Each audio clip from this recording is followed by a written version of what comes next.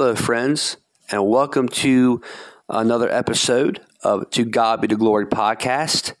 I am your host, Pastor Brian Woods, and today we're going to get back into the book of Jonah.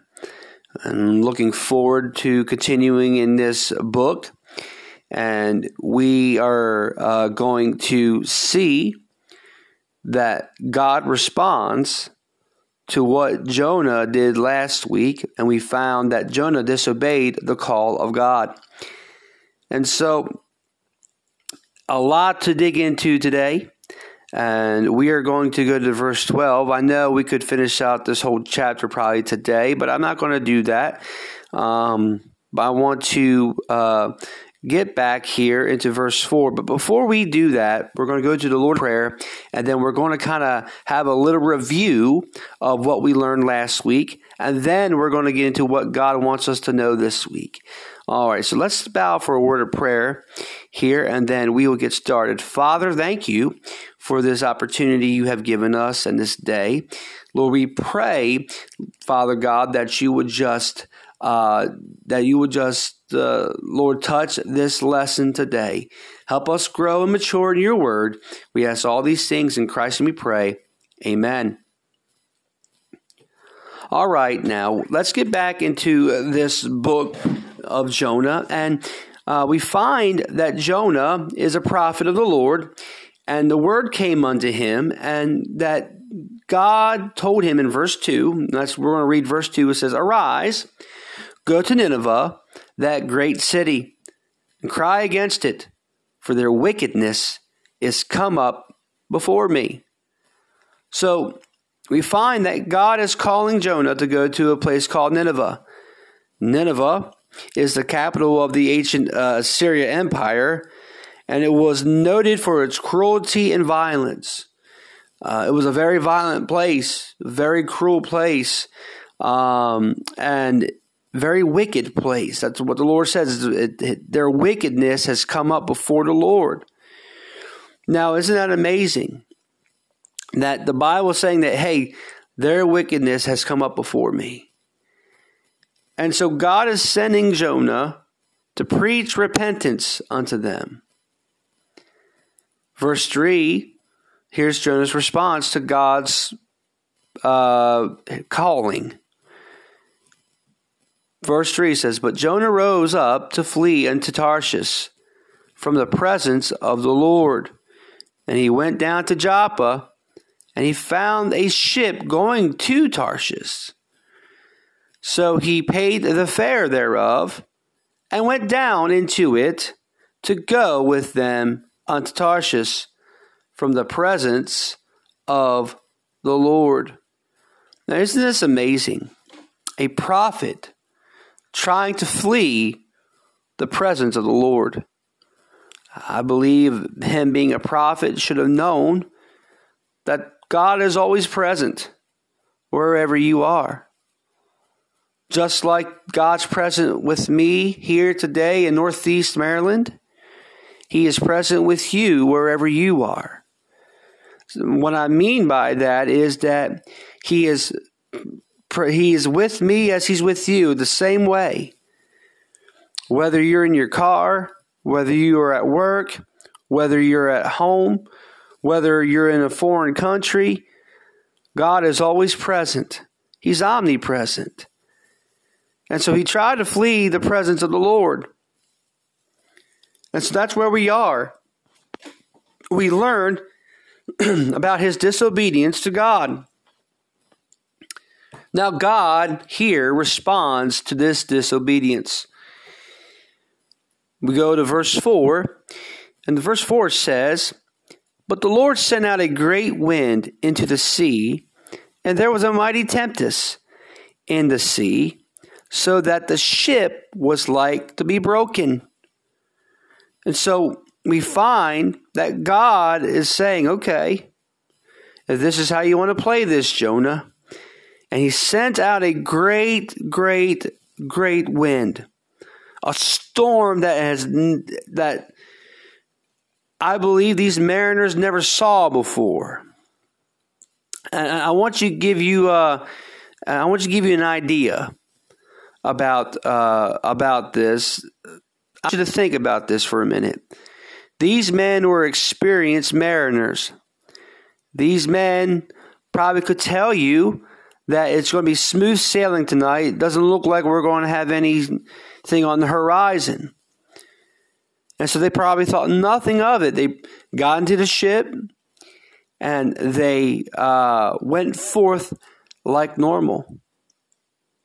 And so Jonah gets on this ship and God says, okay, I'm going to bring a storm. And this storm was so bad that the ship was about to be broken. Now, I would say this. The reason why this ship wasn't broken was because the lovely Lamb of God was still having his hand upon it. But let's just go to verse 5. Let's not get ahead of ourselves. Verse 5 says, then the mariners were afraid, and cried every man unto his God, and cast forth the wares there, the wares that were in the ship into the sea, to lighten it of them. But Jonah was gone down into the sides of the ship, and he lay and was fast asleep. And so, as these men are getting rid of their cargo, they're doing all this thing. They're calling out to their false gods, and they're doing all these things. And Jonah's down in the bottom of the ship asleep on the side. So the shipmaster came to him and said unto him, what meanest thou, O sleeper? Arise, get up, he says. Arise, call upon thy God. If so be that God will think upon us, that we perish not. So he's like, call upon your God. Hey, whomever you believe, just call upon him. Maybe he'll hear our cry. Maybe he'll stop this storm. Verse 7. And they said, every one to his fellow, come and let us cast lots, that we may know for whose cause this evil is upon us. So they cast lots, and the lot fell upon Jonah. And so we find here that, and this was actually when they cast lots, many people did this, even the Hebrews did this. And we find that God allowed this to happen because God wanted it to be revealed. It's Jonah, and I'm after him. I'm not after you. Jonah is the reason why you're going through this. Verse 8 says, then said they unto him, tell us, we pray thee, for whose cause this evil is upon us? What is thine occupation? Whence comest thou? What is thy country? And of what people art thou? So they're asking all these questions to find out, okay, why is God after you? What have you done? Who are you? What are you running from? What evil have you done? Tell us. Tell us the reason why this is happening. Here's the response of Jonah. And Jonah said, and he said unto them, I am in Hebrew, and I fear the Lord, the God of heaven, which hath made the sea and the dry land. Then, verse 10, then were the men exceedingly afraid, and said unto him, why hast thou done this?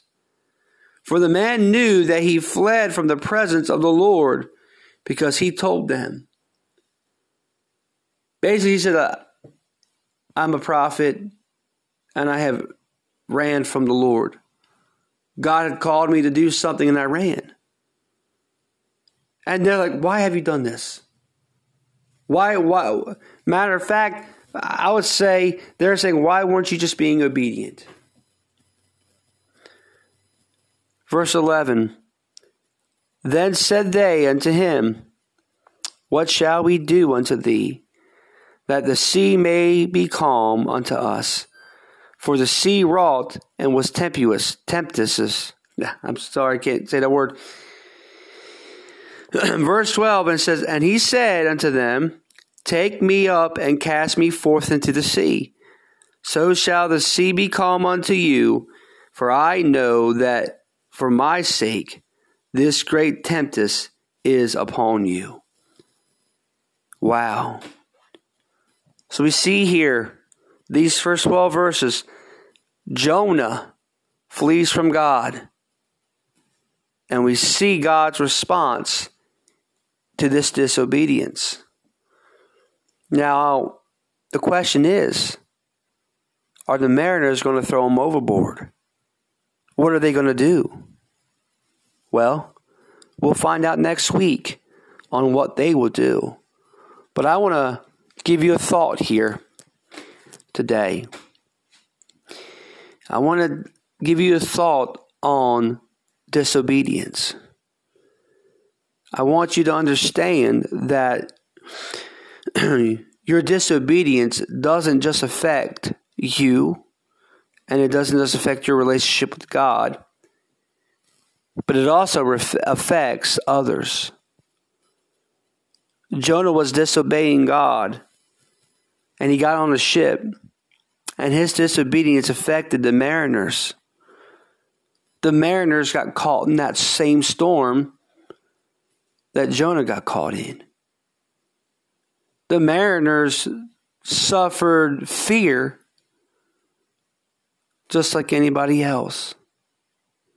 And so we find that your disobedience will affect others. Many lives have been affected because of the disobedience of a Christian, or because of disobedience of those who just reject the Lord Jesus Christ. Many families have been destroyed because of those who get stuck in gambling and those who get stuck in fornication and commit adultery. I think of David and how his life, his testimony, and how his life was affected after his affair with Bathsheba. And not just his affair with Bathsheba, but ultimately murdering Bathsheba's husband. And it was his family and life was affected. And friends, I just want to give you this understanding that when you disobey God and you disobey the word of God, and when you disobey the Lord, it will affect more than just you and God. But it will affect everyone else around you. We need to respond when God calls us to do something, when God commands us to be faithful to His word and be faithful to prayer, to be faithful to staying away from the sins of this world. When God commands us to do that and shows us that through His word, not because I tell you, not because of a preacher tells you, but because God's word tells you. And that's what I want you to understand. I want you to study God's word and take this word and apply it to your life. Jonah's disobedience affected these other men. And now these men have a choice. Are they going to continue on and see if they can make it through the storm? Are they going to do what Jonah asked them to do and throw him overboard? They have a choice to make. And we will find out next week what they choose. I hope today's lesson was a help to you. I hope that you learned something.